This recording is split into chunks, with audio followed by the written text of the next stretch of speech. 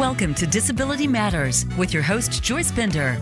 All comments, views, and opinions expressed on the show are solely those of the host, guest, and callers. Now, the host of Disability Matters, here's Joyce Bender. Hey, welcome to the show, everyone in the United States and around the world. You know, we have listeners in 17 countries. Thank you so much, all of you. And hi, Mark, our sponsor. Thank you so much. And today, I am so excited. Here we go. First time in, I'd say, 10 years now, I have a co-host, co-anchor with me, Gerald Homey. Gerald, are you there? I'm here. Hi, Joyce. How are you? Thank you for having me on the show. I'm great. I'm doing good. Just full from our little holiday lunch we had. Yes. Well, you know, at Bender Consulting, we're all about holiday lunches, all lunches, celebratory lunches. That's us at Bender Consulting Services. And by the way, Gerald is a senior recruiter in HR and chair of the Bender Lead On team. And, you know, he's like my son. I love him. And he's so talented. Guess how talented he is. That music you heard was composed by Gerald, the opening to the show. And at the break, that was composed by Gerald. So you can see how beautiful it is. And Gerald, I think you have a shout out. Yeah, I just want to give a big shout out to Yoshiko Dart. Yoshiko, I know you're out there listening. Thank you for the beautiful letter. I always look forward to getting that every holiday. And I hang it up on my wall to show my team. And we're going to keep leading on over here. Oh, we love you. You can tell we love you, Yoshiko.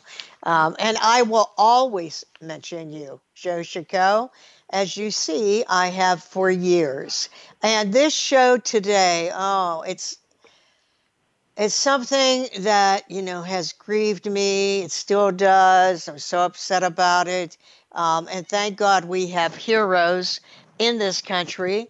Like the person on the show today, champions and advocates that are working to this school to prison trauma, tragedy in our country, and tragedy for people with disabilities. Leigh Ann Davis is the Director of Criminal Justice Initiatives at the ARC, a person that has dedicated her life to working in this area. Leigh Ann, welcome to the show. Hello there. Thank you so much for having me today. I'm very excited to be here. Well, it's our pleasure to have you. How about if we begin by you telling our listeners how you first became involved in the disability community?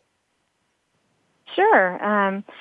So it really all started, I think, early on in life.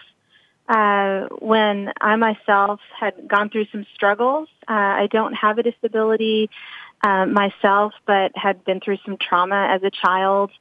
And I think that really led me to going into social work. And during that time, I really got interested in our own jail overcrowding problem where I live, and wanted to look at alternatives of how can we make the criminal justice system better for people in general. And then I saw that the ARC of the United States was looking to hire someone to really work on this issue. And that was thanks to the Americans with Disabilities Act that was passed in 1990. And I was hired in 1994 to come on board and really try to start educating our law enforcement, our attorneys, and our victim service providers about people with intellectual and developmental disabilities. So that's kind of how it all started for me, and really where that passion lies in trying to create change in the system specifically for people with disabilities. You know, something I have to say, though, many people see problems. Like what amazes me is you saw this problem and you wanted to do something about it. Why do you think that is? Well, why? Do you know what I mean? Many people see these problems, but they don't say, hey, I'm going to do something about this. You know what? That's a great question, Joyce. I think it's somewhat that I wanted to fix my own problem. I think when you go through something traumatic, you look for solutions, and it's kind of like you try to figure out the world, right? And there was just something that I felt like there's something I have to offer. There's something that I need to give to this to create something better out of a really bad situation. And I'm telling you, I was absolutely floored when I came into the ARC and I realized how people with intellectual and developmental disabilities were completely invisible when it came to criminal justice issues. And I did have really strong mentors early on to help kind of unveil that for me. And I think all of that together was what set me out on this journey, which has now been 25 years at the ARC, to really uncover these issues and bring light to them and try to bring more attention, funding, support, research, all to this area for justice for people with disabilities. Well, Leigh Ann, anyone that's been through trauma such as you, it is a disability. Mm-hmm. But what I believe is disability makes you stronger. That's what I believe. And obviously, even with that trauma, look what you did. Such courage. And you really did something. Hey, Gerald, would you agree with what I said, that sometimes when people go through something, they end up making a decision, hey, I want to work in that area, like you? That happened to you. Yeah, definitely. I mean, that's exactly what happened with me. I learned firsthand going through, the education system with learning disabilities about, the challenges that you face dealing with that, and the toll that it takes on you. And, I'm lucky to have overcome a lot of the, institutionalized things that, change the way people with learning disabilities view themselves, the things that you go through within the system, and been able to come out of that. And, because of that, I feel like, I'm equipped because I've been through that to help other people go through that same thing and, come out on the positive end of it, that to share that personal experience with people. And, the more you work in it, the more you learn how to help people with that. And it's very exciting to help with that, isn't it, Leigh Ann? And Leigh Ann, I know what can happen to, because we've talked about this, people with learning disabilities, but just as an example, Gerald, tell everyone how in school, the lack of understanding with your learning disability, how did you see that? And so I have dysgraphia was the diagnosis I gained, and no one had heard of dysgraphia before in the school that I went to when I gained the diagnosis. So, they couldn't see a disability with me, so they decided that, the doctors just made something up, and there was nothing real going on, and, that I was just a lazy kid, and, they were going to get me in line by, making me work harder or fix me, whatever their intentions were. And they would have me do all these kind of strange things instead of accommodating my disability to try to just get me to do it like everyone else. And really, I was somebody who, I really cared a lot about working hard in school. And, a lot of the teachers didn't see that, when I was at home, one of the things that dysgraphia affects is your ability to write. It's very similar to dyslexia, but it affects, there's a disconnect between, your creation process in your mind with language and the act of writing out that language. It's like it categorizes, written language almost like drawings. So when I write, it's like I'm individually drawing every letter as opposed to just communicating. So there's extra steps that I go through. And because of that, too, the fine motor skills are affected by this, too. So my handwriting is horribly illegible. So when I was young, they would give me raised line paper and told me to write on that, and that'll fix it. Well, I could go home and write, my papers over and over and over again. My sister would stay up with me. I'd be up into the wee hours of the night as a fifth grader trying to get this legible, because I knew if I turned it in illegible, they would downgrade me for poor handwriting. But it wasn't until really high school where I started to see a difference. I would have I had a really bad time with not really being accommodated appropriately. And because of that, I had some really poor self-esteem issues because I didn't really understand, what was going on. I didn't really get it. And the bullies that would call me names, and the teachers that treated me like I was different, like something was wrong, I took that into heart. And it wasn't until I got in high school, I had one teacher in high school finally that was incredibly accommodating, really did everything to provide my accommodations because, well, he had a disability too, so, he understood. And all of a sudden, I was really successful in English class, the most difficult class for me. And I was getting straight A's as opposed to all these other years before.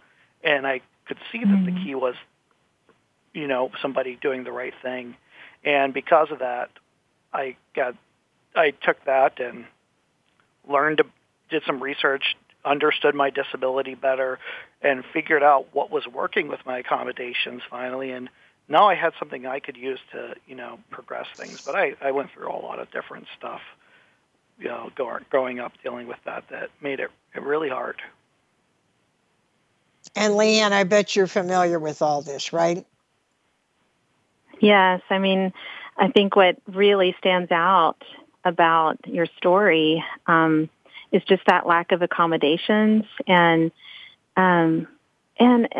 what really has bothered me about sometimes how we respond to either trauma or someone who learns differently, someone who writes differently, whatever you want to call it, we respond very negatively instead of seeing it as a strength. How do we, as a social worker, you learn how to reframe things. I learned that early on when I was going to college. And ever since then, I've thought about how often in our society we don't work to reframe. We just sometimes penalize.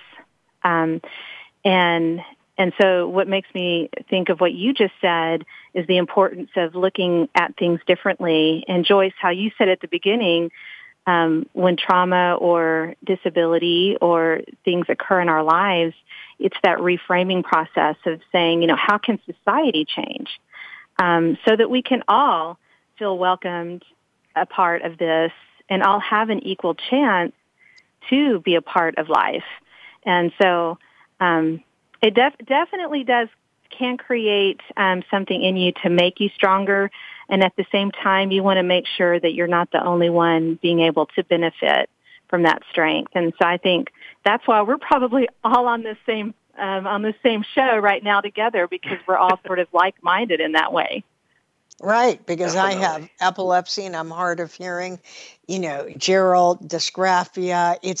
We all have gone through this, and we are also all advocating so that everyone has quality of life. That's right. Leigh Ann, so everyone knows, tell us what you do for the ARC, and what is the size of the ARC? What are some of the main programs? Sure. So for those who are new to the ARC, I'll give you a quick overview of who we are and what we do. So our mission is really to promote and protect the human rights of people who have intellectual and developmental disabilities. And we really want to work towards supporting their inclusion and full participation in the community throughout their lives. And for those who don't know, we are the oldest and largest national nonprofit that support people with intellectual and developmental disability. And for those new to that term, some of the diagnoses that you may be familiar with are autism, Down syndrome, fetal alcohol spectrum disorder, and Fragile X syndrome. But that's just a small sample of people that can be affected by intellectual and developmental disabilities. There's hundreds of diagnoses, and some people are affected that don't have a specific diagnosis at all. And we do see those people in the criminal justice system, which can make it that much difficult to serve those individuals. The ARC itself was funded in 1950, so we turned 70 in 2020, which is very exciting. But it was founded by parents who wanted their children with intellectual and developmental disabilities to be able to learn, work, live, and play as full members in their communities rather than going into institutions, which is what was happening back then. And over the past 70 years, these families and now people with disabilities and their families are working together to build these programs and systems that really allow people with intellectual and developmental disability to have that inclusion. And so at this point, we have over 620 chapters throughout the country, and we provide all kinds of supports related to education and healthcare, future planning, employment is a big one, and we really work to support our chapter network to provide those services and supports in their local communities. We have chapters in 47 states and in the District of Columbia, and we serve more than 1 million people with IDD each year. So we're very busy. Our national office is in D.C., although I do work from a home office in the Dallas-Fort Worth area in Texas, and I've been working from here for many years. I started with the ARC back when they were in Arlington, Texas, where I live, but that was a few years ago, 25 years ago, so I've been able to continue working through different grants, always with a focus on criminal justice and how we can keep a focus on this topic within the disability and the criminal justice profession. So that's been an uphill battle, but that's really been my focus throughout the years working with the ARC. And you've been doing that for a very long time.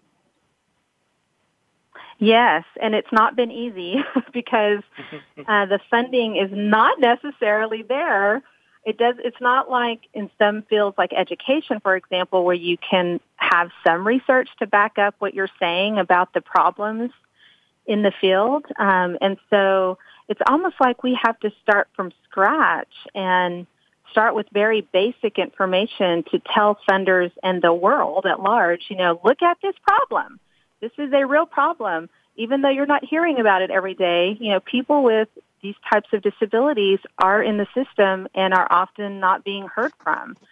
And so we've really worked to try to raise awareness of this issue, but also try to bring some support and funding that would help create better research to help us have more numbers on how many people are affected and, what kinds of interventions or what kinds of training do we need? How do we know what's working? And all of those kinds of questions.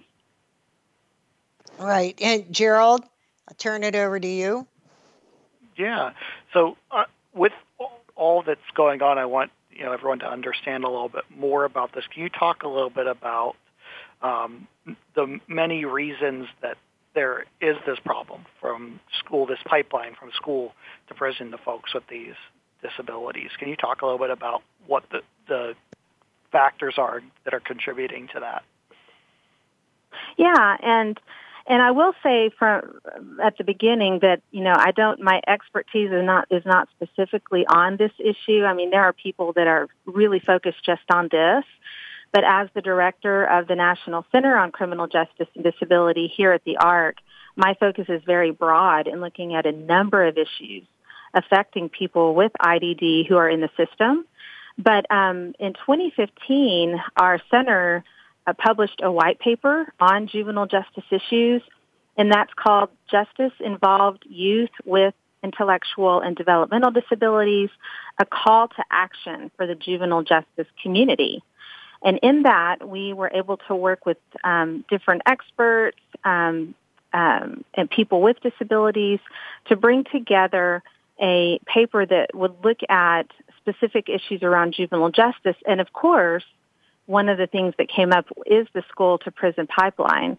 And for those who may not be familiar with what exactly that means, I'll just give a brief definition, but it's basically used to describe this national trend of school policies and practices that force students, and especially it's those that are most at risk, out of the classrooms and into the juvenile or criminal justice system.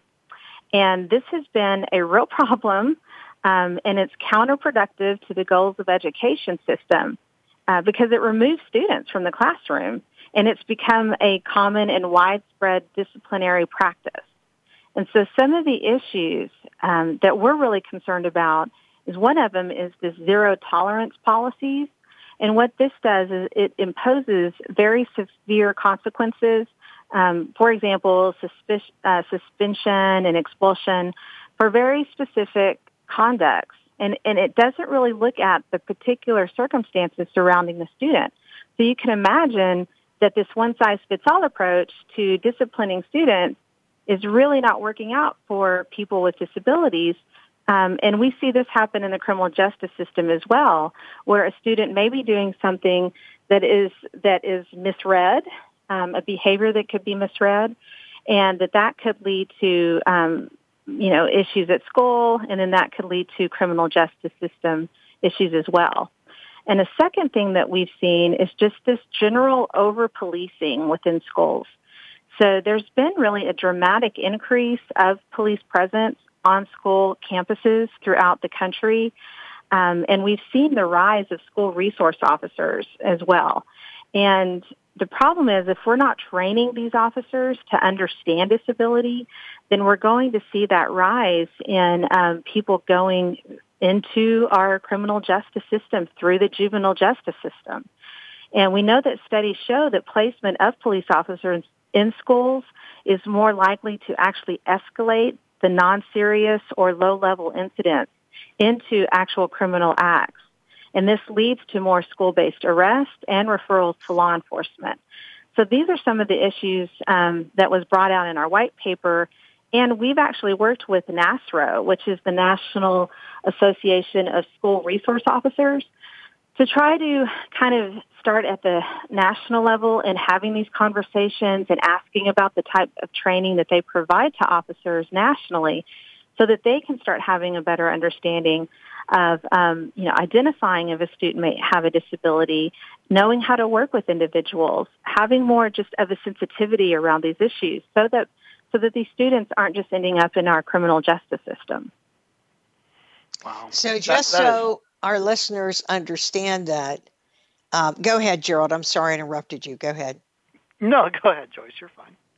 I was just going to say, so just so I get that, you're meaning, let's just say you're in high school and you have, since I have epilepsy, I'll use this as an example. There are certain types of epilepsy, like a complex partial seizure, that that you may look combative. And that if, for example, one of these police officers in the school would approach you, you could actually hit the person. And then what happens next? Are they then not just suspended, but sent to some juvenile court, or what happens? Right. Well, that could, either and or both. Yes, they could be suspended, and that's a concern because then the student is missing school, and if the person goes directly into the court system, then there are specific issues there because the court system is not really set up for people with disabilities either, and we're concerned about the level of accommodations that the student or an adult may be able to access within the court system too. So at each point of the system, something that we developed within the National Center on Criminal Justice and Disability is called our Pathways to Justice training. And we felt it was really important to look at each stage in the criminal justice system and think about where accommodations are needed. So if it's a victim of a crime, or if it's someone who's a suspect of a crime, either way, you go through each step of the system and think through what accommodations does this person need. And what's exciting about that process is we're doing that throughout the country with disability response teams that we're creating. So we go to a community and we work with them to create this team who then helps us put on this training in their community. And we have to have on that team a law enforcement officer, an attorney, a victim service provider, a person with a disability, and a disability advocate. And there's usually a few more than that. But we work within that team to really address issues just like this.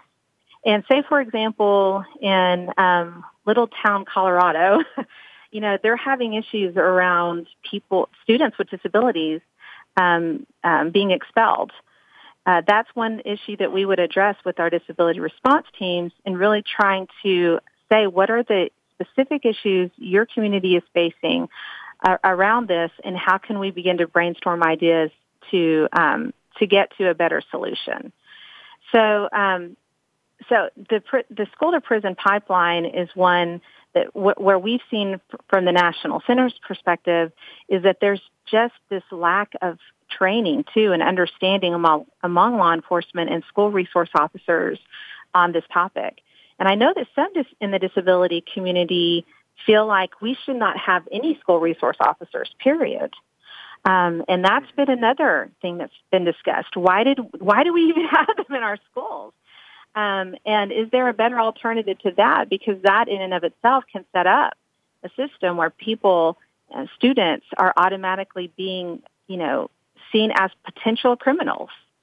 And I'm sure you've seen some of the stories come on national media around people with disabilities being handcuffed at school. And I know there was a recent one around a person with autism being handcuffed and being not really dealt with in a nice way. So these situations impact that person for the rest of their lives, and how they see police officers and how they are able to trust or not trust people in uniform in the future. So these are real concerns that we're trying to, again, reframe this issue and move the conversation into the criminal justice system and professionals working in that system to have a much more I don't know if I want to say deeper understanding of disability, but practical and honest understanding of disability. And, the system often isn't set up that way. It's black or white. It's right or it's wrong. And this can be really hard because typically in the criminal justice system, things are very structured. And we're trying to say that you have to understand that a person is not just black or white. This situation has different things within it that we have to take into consideration. And after you kind of provide these scenarios, because we use quite a few scenarios in our training, it does tend to help officers and others in the system, especially since we have people with disabilities providing that training as well, have a much better understanding of what we're talking about. But without that more global understanding, it's real hard for people working within the system to really understand that. Oh, so true. And of course, we're going to get ready now to go to our news break, which we have on the half hour, Advocacy Matters. And I just want to say before Perry Jude Radicic comes on, boy, talk about someone that knows this problem inside and out. Perry Jude, welcome to the show.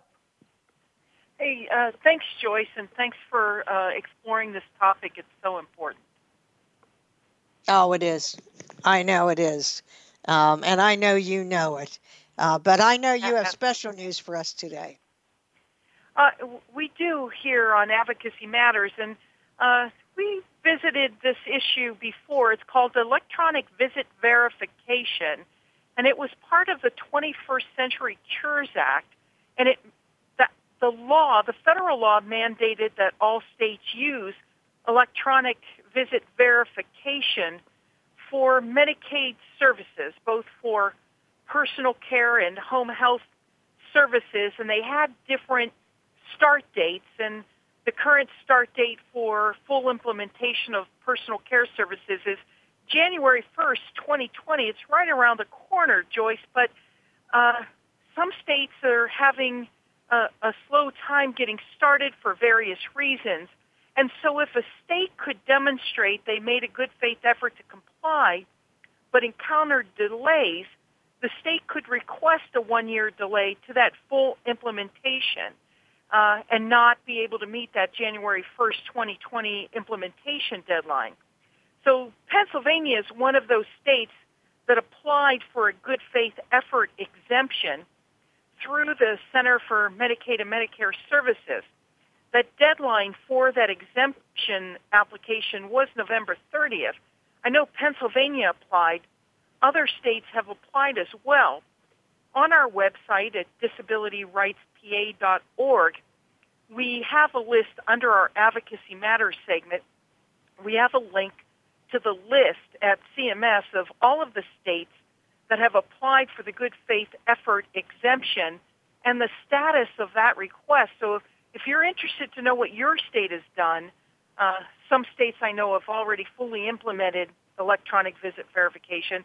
Some states like Pennsylvania are asking for a 1-year extension before they fully implement electronic visit verification. So again, go to our website, click on today's segment of Advocacy Matters, and see what your state has done in terms of asking for that good faith effort exemption.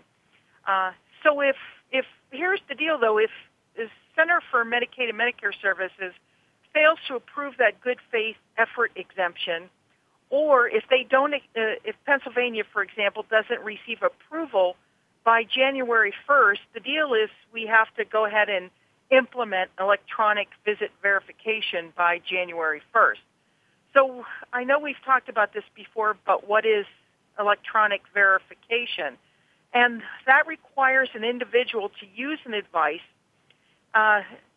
to allow providers to log 6 items electronically instead of using paper verification for their home care service.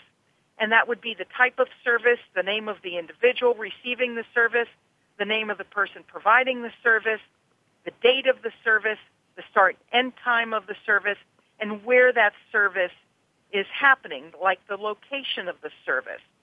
Now, many of us in the disability community have expressed concerns about electronic visit verification, and we're not opposing the need to streamline or automate timesheets for direct care workers. We appreciate that need for that higher level of accountability, but one concern is certainly the cost for the community. So what if people don't have a device or a cell phone? The other concern is that GPS tracking, because this will follow the person around, so there's a privacy issue involved. And we have lots of information, again, about this. Advocacy matters, and it's important for us to understand electronic visit verification and what your state is doing about it. So visit disabilityrightspa.org, click on the links to this show and what is happening with any extensions of time for your state, or whether your state is fully implementing electronic visit verification. So that's our latest news, Joyce. Yeah. Hey, Perry, thank you so much, because you know what when you were talking, I was thinking, and what about people in poverty, people that don't have the smartphone or any way to do this electronically, or have a significant learning disability, unable to utilize that anyway. I mean, that is really bad. So you know what, listeners, go to that website. You got to go to that website, disabilityrightspa.org, and go to Advocacy Matters on the website. Read everything about it. And by the way, I'm going to be saying this throughout the next several months, but Perry Jude Radisick does so much for this country, for people with disabilities, and does such a great job for this radio show. Please make a donation. I don't care if it's $5. I don't care what it is, but look at the knowledge she's providing to us. So, Perry Jude, thank you so very much, and we'll look forward to having you on soon. Hey, thanks, Joyce. Take care. So great to have this news break, because really a lot of people don't know what's going on. So that's why I'm so happy to have her on with us. And you know what, Leigh Ann, I got to say something. I'll never forget when I called you and said, where do we start on trying to solve this? And you said, don't ask, because it's everywhere. It's so big. And it is. It's so big that you almost don't know where to start. I mean, there's so many things, so many problems but we got to start somewhere. And a good way to start is that training that you talked about. I mean, and thinking about the person handcuffed. Oh my God, we're just on our way to training people to feel like victims and criminals, and afraid of police officers. That's right. I mean, what you said is so true. And by the way, are there any national programs that work together with you on this issue? Oh, absolutely. In fact, I didn't really explain how the center got started, but, I'd been working in the field for a while until it was in 2013 that we got a grant through the Bureau of Justice Assistance, which is within the Department of Justice, to really start this national center. And I had written a paper for, back then, the President's Committee on Mental Retardation. That's how long ago that was. And envisioned with my mentor, Bob Persky, having a national center where we could house sort of, all of this information. So we could start looking at where do we start, right? And we could start thinking about, what partners do we need? How do we start really collaborating around this issue and thinking through long-term solutions, not just give me 1-year grant and we're done, because that doesn't work. And so through that, in 2013, I had already, been working with different organizations throughout the years, and I think we ended up with 20 support letters for that grant, because it was like the perfect timing for all of this to come together. There was actually a shooting, not a shooting. It was a person in Maryland who was asphyxiated because Ethan Saylor's his name, and some of the listeners may have heard of him here in the U.S. because the story was pretty widespread. But it was a couple of off-duty police officers who responded to an issue of someone not wanting to pay for a second showing of a movie. And that ended up in this person with Down syndrome being asphyxiated when the officers took him down. And the mother was on her way, and there was someone there saying, please wait, the mother is on the way. So with all of that, around that same time, we got funded to start this national center. And since that time, and currently, we're working with organizations like National Disability Rights Network, the International Association of Chiefs of Police, which is the largest policing organization in the U.S. We're also working with victims organizations like the National Sexual Violence Resource Center around educating society about the high rate of victimization among this population as well. So there's really quite a long list of organizations we work with, because we want to remain very broad in our approach so that we are touching as many places in this issue that we can, because, again, I go back to the issue that this population specifically seems to be completely invisible when it comes to ensuring inclusive justice for all people. And so we want to make sure that we get into as many different doors and professional groups as we possibly can to educate about this issue. And oh my God! No, wait. I just have to understand one thing. Why did you say? What did this young man do that caused the police officer? What did he do? He wanted to stay for a second showing of Zero Dark 30. And so he went back into the movie theater to watch it. And the manager of the movie theater told some off-duty police officers who were there. And so they went in to tell him he had to pay for the second showing. That's how it happened. And that was the impetus of what ended up with him dying. Gerald, I'm sure you are also incensed hearing that. Yeah, I mean, it's what world is that okay for that to lead to, that end, and it comes down to, just like you said, this lack of education, this lack of understanding of this group of people. And, we see that as really a systemic problem in our society of, this lack of understanding of disability, what it is, what it means, and, how to look at it.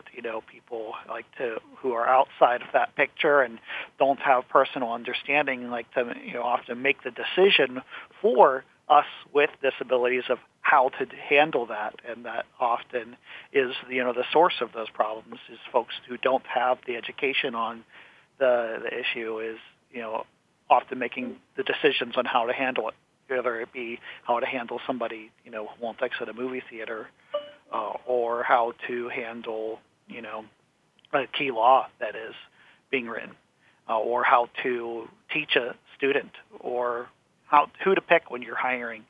And it's just, it's so problematic. I can imagine, looking deeper into, this issue, you can even probably find other correlations to, the imprisonment system for folks with disabilities, not even just while you're in school with, behavior that happens there, but to, folks that, because of not receiving, the proper education that they need for the way they learn, not having good grades, and then not being able to, go into college or having to drop out of high school, and that leading to, being in an environment where you have more opportunity to choose crime, and, things like that.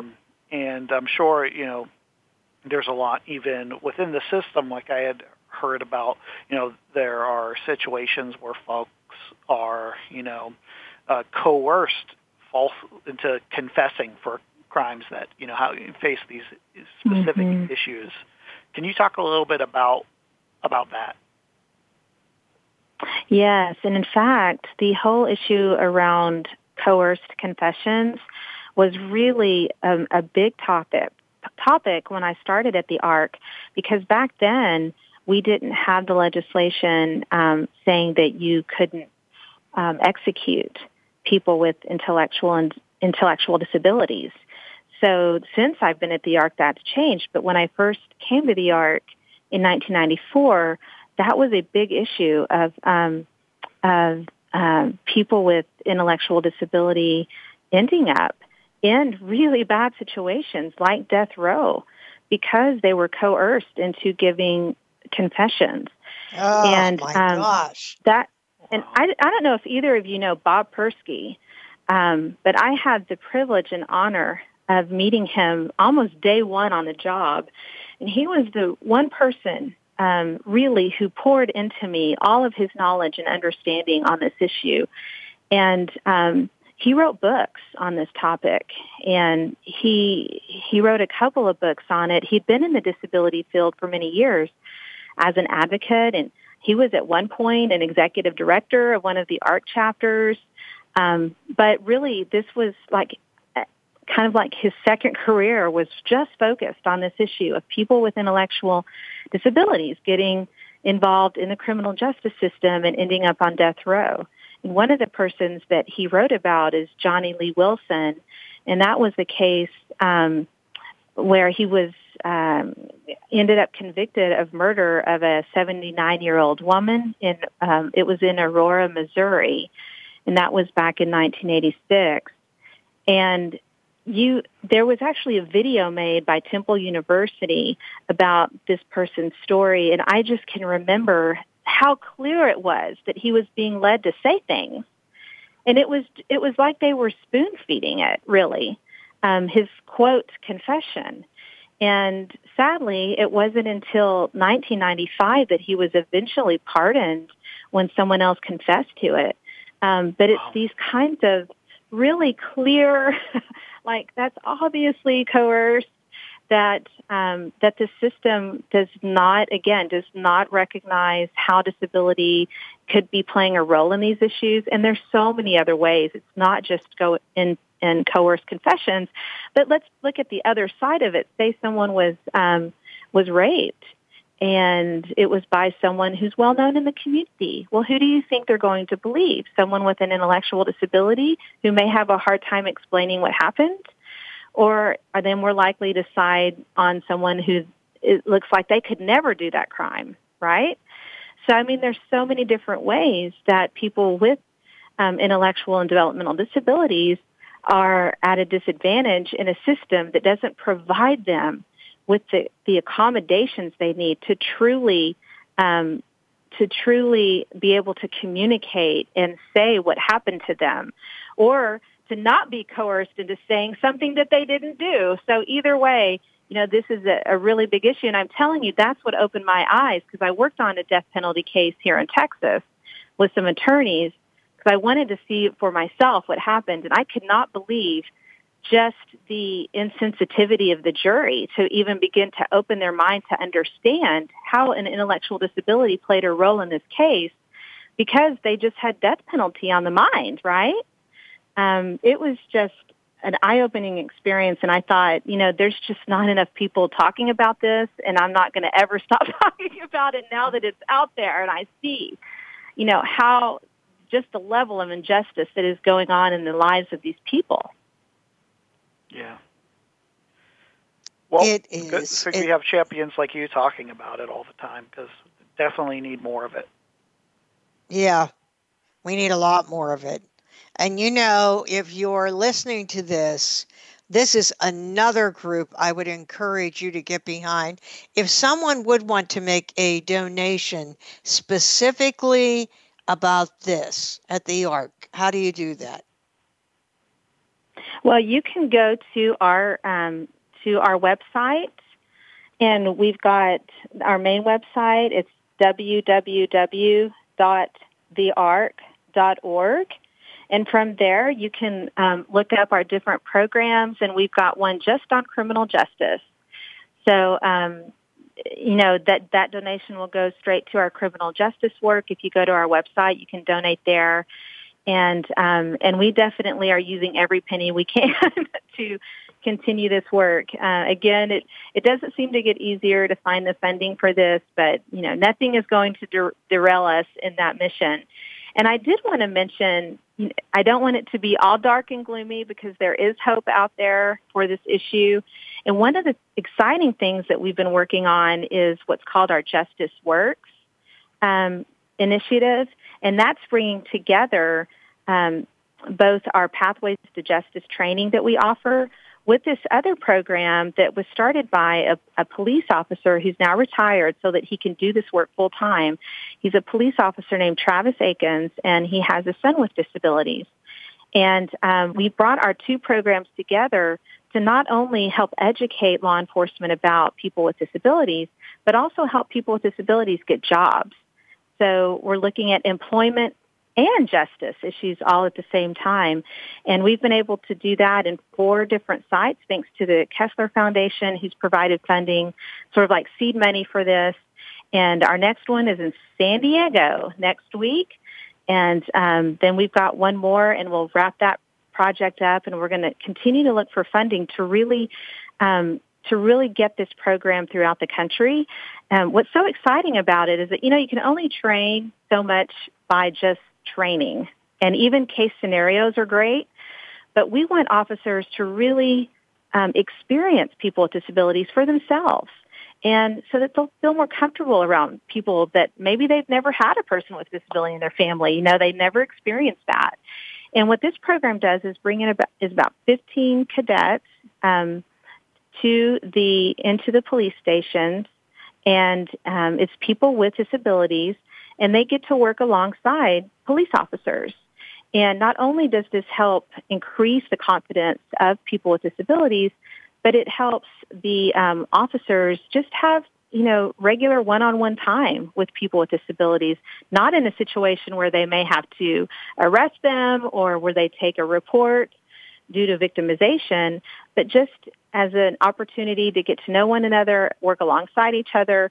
And the goal is that afterwards, people with disabilities have an opportunity to have jobs in the community. And so far, there's been a 95% rate of success with that, of people being employed after going through this program. So we're looking at that as a real kind of game changer in how we're addressing this challenging situation. Not get the officers to really understand disability and also help people with disabilities be more included in our community, especially when it comes to employment. And the real dream is to see them employed at the police stations, at, the different jobs within the cities, and open a new door of employment for people with disabilities as well. So I thought that, Joyce, that would be one that you'd be really excited to hear about. Oh, that is awesome. It's always great when you hear something positive about all of this. Now, Leigh Ann, I'm going to tell you what, this is so important to me. And this show went so quickly. We're almost at the end. I want to tell you, I'd like to have you on again next year because the only way I know to make an impact is for people to continue hearing about this. And your advocacy is so important. So if you don't mind, I'm going to have you back on again. Oh, I would absolutely love it. Thank you so much. And thank you for the opportunity. And thanks to both of you for, just having an open heart and an open mind about this. It's so critically important. And we need as many people as we can get to be able to do whatever they can, to make a change in this. My message is always that we've got to create a world where justice is truly inclusive for all people, and to think about what our role is in that vision. And I know that everyone listening can do something about that. So, if you look up our website at the ARC that I said earlier, and go to criminal justice issues and find our national center, we'd be happy to find a way to help you find that connection for you. And I'm telling you, it's such a great feeling and such a wonderful experience to know that we're able to make change. And this is for people with disabilities in all walks of life, many who have been traumatized and have never been able to talk about it, and some who end up sitting in a prison cell. And these are exactly the kind of people that we've got to... Right. You are making a difference. You are. And I am definitely having you back on. I've so enjoyed this. And I know Gerald has also. I end every show with a quote, and this is, I'm sure, heard everywhere, but he who opens a school door closes a prison, said Victor Hugo. This is Joyce Bender, America's Voice, where disability matters, at voiceamerica.com. Talk to you next week. Don't miss hearing the great musician Scott Mulvihill. Talk to you then.